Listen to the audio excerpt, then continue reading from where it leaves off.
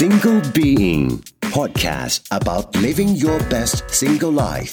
โดยหมอผิงแพทย์หญิงธิดาการรุจิพัฒนกุลดีที่อยู่เดียว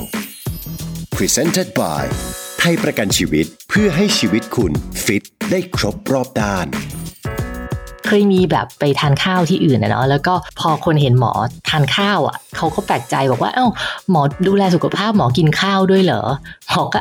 หมอก็ทานข้าวค่ะเพราะจริงๆคือข้าวเนี่ยเป็นอาหารหลักเป็นคาร์โบไฮเดรตหลักของคนไทยเลยนะข้าวเนี่ยมันก็มีทั้งข้าวที่ค่า GI สูงข้าว GI ต่ำถ้าเราอยากจะดูแลสุขภาพให้ดีหรือว่าเราอยากจะลดน้ำหนักหรือเราเป็นเบาหวานเนี่ยเราก็เลือกข้าวที่ค่า GI เนี่ยต่ำหน่อยก็ข่าวดีสำหรับคนโสดค่ะหมอคิดว่าคนโสดหลายคนเนี่ยจะแบบอยู่คนเดียวใช่ไหมคะก็จะหุงข้าวไว้เยอะๆก็แช่ตู้เย็นแล้วก็ทยอยกินปรากฏว่ากลายเป็นเรื่องดีนะข้าวที่เราแช่ตู้เย็นแล้วเก็บไว้เพราะว่ามันทำให้ค่า GI ของข้าวเนี่ยต่ำลง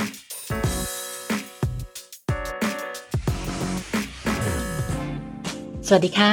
พบกับหมออีกครั้งนะคะใน Single Being Podcast ที่จะทำให้คุณสนุกแล้วก็มีความสุขกับการอยู่ตัวคนเดียวมากขึ้นค่ะเมื่อคุณฟัง podcast ด้วยกันจนจบเอพิโซดก็หวังว่าคุณผู้ฟังจะรู้สึกว่าดีที่อยู่เดียวกับหมอผิงแพทย์หญิงธิดาการรุจิพัฒนากุลนะคะคุณผู้ฟังคะจริงๆแล้วเนี่ยถ้าใครตามฟังกันมาตลอดก็อาจจะสังเกตได้ว่าหลายครั้งนะคะที่หมอหยิบยกเรื่องเกี่ยวกับการดูแลสุขภาพการลดน้ำหนักเนี่ยมาพูดถึงซึ่งเมื่อเร็วๆวันนี้ก็มีคนทวีตมาหาหมอนะคะใน Twitter บอกว่าทำไมหมอชอบทำคอนเทนต์เกี่ยวกับเรื่องของการลดน้ำหนักเรื่องของผอมจางหมอแบบเป็นโรคคลั่งผอมหรือเปล่าเป็นอโนเร็กเซียหรือเปล่าโอ้ ก็จริงๆทวีตตอบไปแล้วแหละแต่ก็ขออนุญาตมาเล่าให้ฟังอีกครั้งหนึ่งในพอดแคสต์ยืนยันหมอไม่ได้ป่วยด้วยเป็นโรคคลั่งผอมหรืออโนเร็กเซียนะคะหมอก็ไม่ได้รู้สึกว่าตัวเองอ้วนไปหรือว่าอะไรเลยนะคะแล้วก็ยังกินอาหารปกติทุกอย่างนะคะแต่ถ้าใครสนใจเกี่ยวกับเรื่องของโรคอโนเร็กเซียหรือว่าคลั่งผอมเนี่ยจริงๆในพอดแคสต์ของเราก็เคยมีครั้งหนึ่งที่หมอเชิญจิตแพทย์มาพูดถึงในเรื่องนี้นะคะ EP ที่55ตอนอ้วนเกินผอมไปเพราะใจป่วยนะคะแต่จริงๆแล้วเนี่ยสาเหตุที่หมอมักจะเล่าเกี่ยวกับเรื่องของการลดน้ำหนักดูแลสุขภาพเนี่ยเพราะว่าปัญหาเรื่องอ้วนลงพุงเนี่ยเป็นปัญหาที่ค่อนข้างจะเรียกว่าเทรนด์มันเป็นขาขึ้นในสังคมไทยนะคะโดยเฉพาะกับคนรุ่นใหม่ๆโดยที่ยังมีหลายคนที่ไม่ทราบว่าเรื่องของความอ้วนเนี่ยมันไม่ใช่เป็นเรื่องของความสวยความงามแต่ว่าการที่เรามีเรื่องของปัญหาอ้วนลงพุงเนี่ยจะนำมาสู่โรคหลายๆอย่างได้ไม่ว่าจะเป็นโรคเบาหวานโรคความดันโลหิตสูงหลอดเลือดสมองมะเร็งอัลไซเมอร์รวมถึงอายุขัยเฉลี่ยที่สั้นลงอย่างที่เคยบอกเนาะหมอก็อยากให้คนไทยในสุขภาพดีดังนั้นถ้าใครที่มีปัญหาอ้วนลงพุงก็ควรที่จะลดน้ำหนักแล้วก็เรียนรู้วิธีการรับประทานอาหารที่ดีต่อสุขภาพโดยที่หมอไม่ได้เน้นในเรื่องของการอดอาหารอะไรนะคะแต่ว่าอยากให้เข้าใจหลักการทานอาหารแล้วก็เลือกทานอาหารที่ดีต่อสุขภาพมากกว่าอย่างเมื่อจริงๆในประมาณ EP ที่72เนาะไม่นานมานี้เหมือนกันเนี่ยหมอเคยหยิบยกมาเล่าเรื่องเกี่ยวกับการถอดรหัสลดอ้วนด้วยฮอร์โมนนะคะว่าจริงๆแล้วความปัญหาอ้วนของเราเนี่ยคือหลายคนเนี่ยไม่ได้อ้วนเพราะไขมันนะคะแต่ว่าอ้วนเพราะว่าอินซูลินอ้วนเพราะการตอบสนองของอินซูลินที่ไม่เหมาะสมนะคะอ้วนเพราะมีภาวะดื้อต่ออินซูลินซึ่งการที่มีภาวะดื้อต่ออินซูลินหรืออินซูลินตอบสนองไม่เหมาะสมเนี่ยเนื่องมาจากการรับประทานอาหารที่มีน้ำตาลสูงนะต่อเนื่องเป็นเวลานานรับประทานแป้งขัดขาวหรืออะไรที่ทำให้ระดับน้ำตาลในเลือดเนี่ยมันขึ้นสูงขึ้นเร็วแล้วก็สวิงดังนั้นเนี่ยถ้าเรารู้จักที่จะเลือกลดการรับประทานน้ำตาลลงนะคะแล้วก็เลือกประเภทของคาร์โบไฮเดรตให้ถูกต้องเนี่ยก็จะนำมาสู่สุขภาพที่ดีขึ้นแล้วก็การคุมน้ำหนักที่ดีขึ้นทีนี้พอมาถึงประเภทของคาร์โบไฮเดรตเนี่ยคือหลายคนเนี่ยจะเข้าใจว่าคาร์โบไฮเดรตคือไม่ดีถ้าลดน้ำหนักหรืออยากสุขภาพดีต้องไม่กินแป้งเคยมีแบบไปทานข้าวที่อื่นนะเนาะแล้วก็พอคนเห็นหมอทานข้าวเขาก็แปลกใจบอกว่าหมอดูแลสุขภาพหมอกินข้าวด้วยเหรอหมอก็หมอก็ทานข้าวค่ะเพราะจริงๆคือข้าวเนี่ยเป็นอาหารหลักเป็นคาร์โบไฮเดรตหลักของคนไทยเลยนะแล้วจริงๆข้าวก็ไม่ได้เป็นสิ่งต้องห้ามสำหรับการรับประทานเพื่อสุขภาพที่ดีหรือการลดน้ำหนักเพียงแต่เราต้องรู้จักแล้วก็เข้าใจข้าวก่อนจะไปเข้าใจข้าวเนี่ยหมอขออนุญาตเล่าให้ฟังเกี่ยวกับเรื่องนึงก่อนก็คือเรื่องของ glycemic index หรือว่าดัชนีน้ำตาลคืออาหารประเภทคาร์โบไฮเดรตเนี่ยเมื่อเรารับประทานเข้าไปเนี่ยร่างกายก็จะย่อยแล้วก็ดูดซึมมาเป็นน้ำตาลในเลือดซึ่งอาหารแต่ละประเภทเนี่ยก็จะทำให้ระดับน้ำตาลในเลือดของเราเนี่ยขึ้นเร็วช้ามากน้อยต่างกันเขาก็พยายามที่จะจัดประเภทของคาร์โบไฮเดรต นะคะโดยวัดจากตรงนี้ว่าเมื่อกินเข้าไปแล้วเนี่ยร่างกายดูดซึมแล้วก็ส่งผลต่อระดับน้ำตาลในเลือดเนี่ยเพิ่มขึ้นมากน้อยแค่ไหนในช่วงเวลา2ชั่วโมงหลังจากการรับประทานเข้าไปนะคะแล้วเขาก็จะแบ่งกลุ่มอาหารออกมาโดยกลุ่มที่จัดว่าไม่ได้ทำให้ระดับน้ำตาลในเลือดเนี่ยขึ้นมากเนี่ยเขาจะเรียกว่าเป็นอาหารที่มีค่าดัชนีน้ำตาลต่ำหรือว่า GI ต่ำ Glycemic Index ต่ำนะคะต่ำแค่ไหนก็คือถ้าคะแนนเต็ม100เนี่ยถ้าได้คะแนนน้อยกว่าหรือเท่ากับ55ก็จะเรียกว่าค่าดัชนีน้ำตาลต่ำก็คือเป็นอาหารประเภทที่เราควรจะเลือกรับประทานพูดง่ายๆส่วนอาหารอีกประเภทหนึ่งที่ทานเข้าไปแล้วเนี่ยระดับน้ำตาลในเลือดเนี่ยพุ่งพรวดพราดขึ้นมาในช่วง2ชั่วโมงหลังรับประทานเนี่ยก็จะเป็นอาหารที่มีค่าดัชนีน้ำตาลสูงหรือ Glycemic Index สูงก็คือมากกว่าหรือเท่ากับ70ซึ่งอันเนี้ยก็คือต้องรับประทานด้วยความระมัดระวังหลักง่ายๆก็คือพยายามเน้นอาหาร GI ต่ำหรือดัชนีน้ำตาลต่ำอันนี้ก็คือหลักง่ายๆทีนี้พอมาถึงข้าวเนี่ยจริงๆแล้วมีความหลากหลายเขาพบว่าโดยเฉลี่ยเนี่ยอาหารประเภทข้าวทั้งหมดเนี่ยมันจะมีค่าดัชนีน้ำตาลเนี่ย vary ตั้งแต่40กว่าไปถึง100กว่าพูดง่ายๆนะคะแต่ว่าเฉลี่ยเนี่ยอยู่ที่ประมาณ64ก็ถือว่ากลางๆแต่ในบรรดาข้าวทั้งหมดเนี่ยมันก็มีความต่างกันคือข้าวทั่วโลกเนี่ยจริงๆมันมีสายพันธุ์เยอะมากหมอก็ไม่ทราบก็ไปค้นมาเขาบอกว่ามีแบบมากกว่า 40,000 สายพันธุ์ทั่วโลกเลยแต่จริงๆแล้วเนี่ย major type หรือว่าหลักใหญ่ๆกลุ่มใหญ่ๆของข้าวเนี่ยมันจะเป็น4กลุ่ม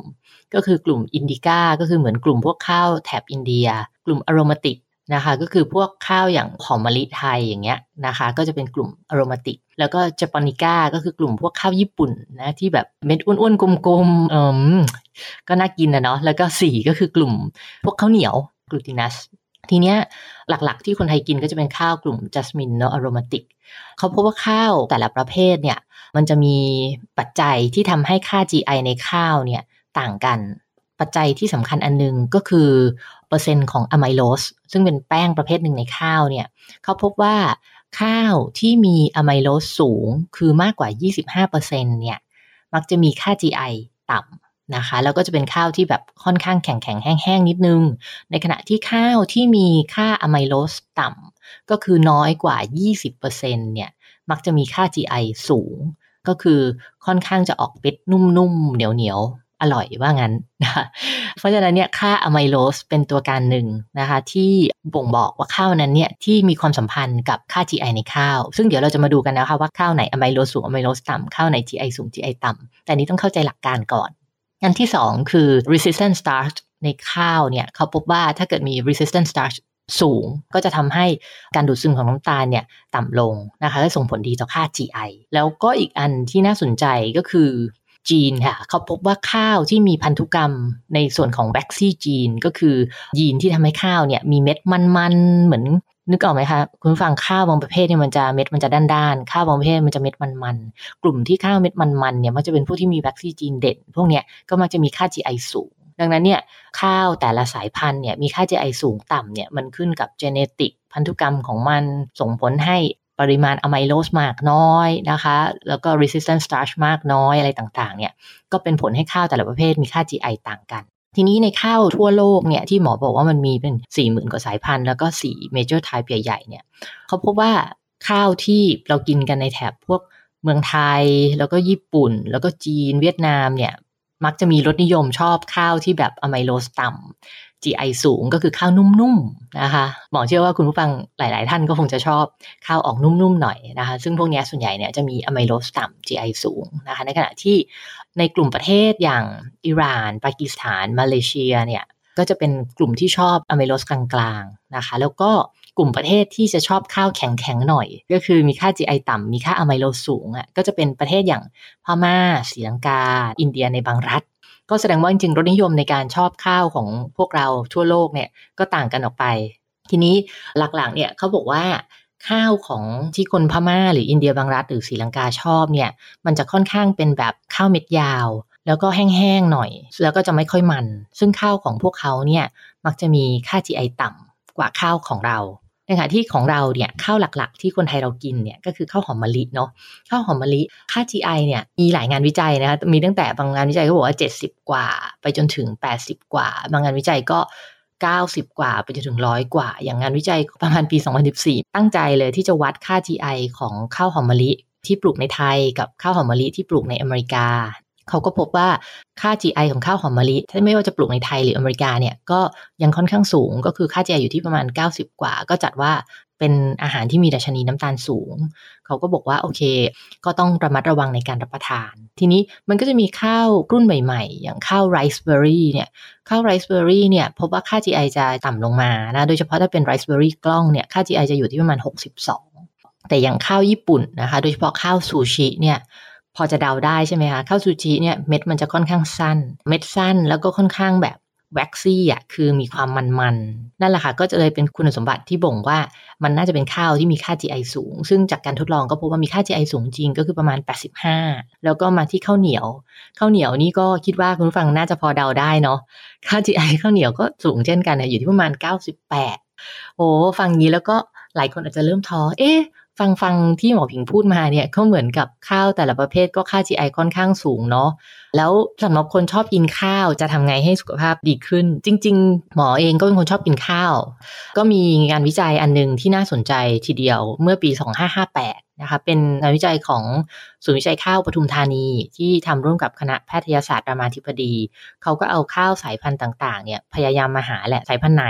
ที่จะมีค่าอะไมโลสเนี่ยสูงแล้วก็มีค่า GI ต่ำนะคะก็พบว่ามีสายพันธุ์ที่น่าสนใจอยู่นะคะซึ่งหมอก็ไม่ค่อยเคยได้ยินเหมือนกันแต่ว่าเดี๋ยวว่าจะไปหามาลองรับประทานดูนะคะก็คือข้าวเจ็กเชยเสาให้แล้วก็ข้าวเหลืองปลาทิว123ข้าวขาวตาแห้ง17นะคะโดย 3,000 เนี้ยค่า glycemic index จัดว่าค่อนข้างต่ำนะคะก็คือข้าวเจ็กเชยเสาให้เนี่ยถ้าเป็นขัดขาวเลยเนี่ย GI จะอยู่ที่49นะคะแต่ถ้าเกิดทานเป็นข้าวกล้องงอกคือไม่ขัดเนี่ยเป็น germinated brown rice เนี่ยค่า GI จะอยู่ที่ 47.3 ซึ่งจัดว่าดีมากส่วนข้าวเหลืองปลาทิว123ถ้าเกิดว่าทานเป็นข้าวขาวเนี่ย GI จะอยู่ที่ 50.2 ถ้าเกิดว่าทานเป็นข้าวกล้องงอกเนี่ยจะอยู่ที่ 45.2 ก็จัดว่าดีเลยแล้วก็พันธุ์ที่3คือข้าวขาวตาแห้ง17อันเนี้ยถ้าเกิดทานเป็นข้าวขาวจะอยู่ที่53แล้วก็ถ้าทานเป็นข้าวกล้องงอกค่า GI จะอยู่ที่51ก็ถือว่าดีนะคะดังนั้นเนี่ยก็แปลว่าข้าวบางสายพันธุ์เนี่ย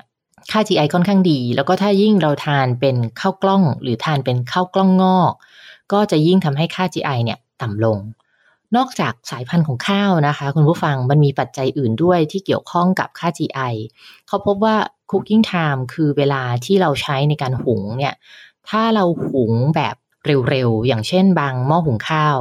มันจะมีปุ่ม rapid cooking คือให้หุงเร็วเขาพูดว่าการหุงเร็วเนี่ยก็ส่งผลเหมือนกันคือถ้าหุงนานเนี่ยจะทำให้ค่า GI ต่ำลงถ้าหุงเร็วก็จะไม่ได้ช่วยตรงนั้นดังนั้นถ้าเป็นไปได้ก็คือใช้โหมดหุงปกติหรือหุงนานๆอย่าใช้โหมด rapid cooking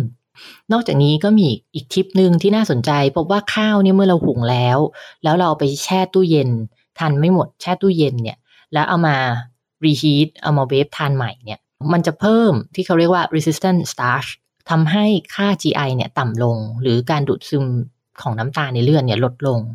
นั่นก็แปลว่าอะไรคะก็ข่าวดีสำหรับคนโสดค่ะคือหมอไม่แน่ใจนะเป็นกันหรือเปล่าก็คือหมอคิดว่าคนโสดหลายคนเนี่ยจะแบบอยู่คนเดียวใช่ไหมคะก็จะหุงข้าวไว้เยอะๆแล้วก็แช่ตู้เย็นแล้วก็ทยอยกินอาจจะอาทิตย์นึงหุงครั้งนึงก็ทานได้หลายวันเลยนะคะซึ่งปรากฏว่ากลายเป็นเรื่องดีนะข้าวที่เราแช่ตู้เย็นแล้วเก็บไว้เพราะว่ามันทำให้ค่า GI ของข้าวเนี่ยต่ำลงนอกจากนี้ทิปอื่นซึ่งหมอก็ใช้เหมือนกันก็คือหุงข้าวกับธัญพืชอื่นๆไม่ว่าจะเป็นคีนัวนะหรือบางประเทศเนี่ยเขาจะหุงข้าวกับถั่วเลยพวกนี้ก็จะช่วยในการเพิ่มเส้นใยอาหารนะคะช่วยให้ทานแล้วเนี่ยการดูดซึมของน้ำตาลเนี่ยมันลดลงนะคะอย่างถ้าหุงข้าวกับคีนัวเนี่ยสูตรที่หมอใช้เลยคือหมอจะใช้ข้าวกล้อง2ส่วนคีนัว1ส่วนนะคะแล้วก็ใส่น้ำเหมือนหุงข้าวกล้องปกติแค่ว่าต้องซาวหลายๆน้ำหน่อยเพื่อให้กลิ่นของคีนัวมันหายไปและตรงนี้มันก็จะช่วยให้การดูดซึมของน้ำตาลในเลือดเนี่ยลดลงได้นะคะก็ส่งผลดีกับสุขภาพได้อีกอันนึงน่าจะเป็นภูมิปัญญาญี่ปุ่นน่ะก็คือเขาพบว่าเวลาเราเติมพวกวิเนก้าเข้าไปในข้าวเนี่ยข้าวซูชิเนี่ยเวลาคุณฟังทานเนี่ยสังเกตให้มันจะเปรี้ยวๆนิดนึงเพราะว่าเขาหุงกับวิเนก้าซึ่งเขาพบว่าข้าวเวลาหุงกับวิเนก้าเนี่ยมันไปลดค่า GI ได้ด้วยแล้วก็เป็นส่วนหนึ่งที่อาจจะเป็นภูมิปัญญาญี่ปุ่นที่เขาก็ไม่รู้ทราบหรือไม่ทราบกันมาดังนั้นเนี่ยจะเห็นได้ว่าข้าวเนี่ยมันก็มีทั้งข้าวที่ค่า GI สูงข้าว GI ต่ำนะคะเราก็ ไม่จำเป็นที่จะต้องไม่ทานข้าวเพียงแต่ว่าถ้าเราอยากจะดูแลสุขภาพให้ดีหรือว่าเราอยากจะลดน้ำหนักหรือเราเป็นเบาหวานเนี่ยเราก็เลือกข้าวที่ค่า GI เนี่ยต่ำหน่อยนะคะแล้วก็ทานเป็นแบบข้าวกล้องหรือข้าวกล้องงอกแล้วก็ใช้ cooking time นานหน่อยคือหุงนานๆไม่ต้องหุงแบบหุงเร็วอาจจะผสมตัวช่วยอื่นๆเข้าไปด้วยนอกจากนี้อีกอันนึงที่สำคัญก็คือสัดส่วนของปริมาณที่เรารับประทานนะคะต่อให้เราทานข้าวค่า GI ต่ำเป็นข้าวกล้องงอกอะไรก็ตามแต่ถ้าเราทานปริมาณมากไปนี่ก็ไม่ดีจริงๆการกะสัดส่วนให้ง่ายเนี่ยมื้อนึงก็คือประมาณ1กำมือตัวเองอะค่ะกำมือให้แน่นๆแล้วก็ดูข้าวปริมาณที่เราทานตักเข้ามาในจานเนี่ยไม่ควรจะเยอะเกินกว่านั้นนะคะแล้วก็บางคนก็บอกว่าให้ใช้จานขนาดเล็กเพราะว่ามันจะได้หลอกตาให้เราตักข้าวไม่เยอะถ้าเราใช้จานขนาดใหญ่ไซส์ใหญ่เนี่ยบางทีเราก็เผลอตักข้าวเยอะไม่รู้ตัวบอกว่าอีกอันนึงที่สำคัญมากก็คือการกินแบบมีสติแหละก็คือเวลาทานข้าวทานอาหารเนี่ยคือควรจะตั้งใจทานควรจะปิดมือถือหรือว่าอย่าไถมือถือเล่นหรือว่าอย่าดูทีวีอะไรต่างๆเพราะว่าบางทีพอเราเพลินเนี่ยเราก็จะทานแบบมากเกินไปได้โดยที่ไม่รู้ตัวดังนั้นเนี่ยหมอว่าเรื่องของการดูแลสุขภาพนะคะก็ต้องทำให้เป็นเรื่องสนุกนะคะอย่าไปเครียดกับมันมากถ้าชอบทานข้าวก็ทานได้ถ้าไม่ชอบทานข้าวก็ไม่ต้องทานเพียงแต่ว่าเราต้องเข้าใจว่าถ้าเราชอบทานข้าวเนี่ยแล้วเราอยากลดน้ำหนักเนี่ยเราจะเลือกข้าวแบบไหนซึ่งวันนี้หมอก็คิดว่าได้นำสาระเกี่ยวกับเรื่องข้าวมาฝากคุณผู้ฟังกันพอสมควรแล้วค่ะวันนี้นะคะก็คงหมดเวลากันแล้วแต่ว่าศุกร์หน้าช่วงเย็นๆค่ะแวะเข้ามาเติมความฟิตให้ชีวิตครบทุกรอบด้านกันได้ใน Single Being นะคะแล้วก็ถ้าคุณผู้ฟังเนี่ยมีคำถามอะไรจะเกี่ยวกับเรื่องข้าวหรือเรื่องอื่นๆเนี่ยก็ทวีตถามหมอได้ที่ Twitter ธิดาการค่ะที่ HIDAKARN นะคะแล้วก็ฝากติดตามนะคะไม่ว่าจะเป็นที่เพจ Please Help Books นะคะหรือว่าในช่องทางต่างๆไม่ว่าจะเป็น YouTube, SoundCloud, Spotify, Podbean นะคะหรือว่า @line Single Being ก็ได้แล้วพบกันใหม่ศุกร์หน้านะคะสวัสดีค่ะ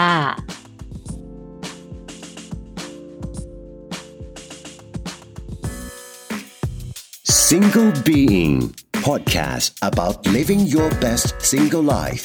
โดยหมอผิงแพทย์หญิงธิดาการรุจิพัฒนกุลดีที่อยู่เดียว Presented by ไทยประกันชีวิตคิดเคียงข้างทุกชีวิต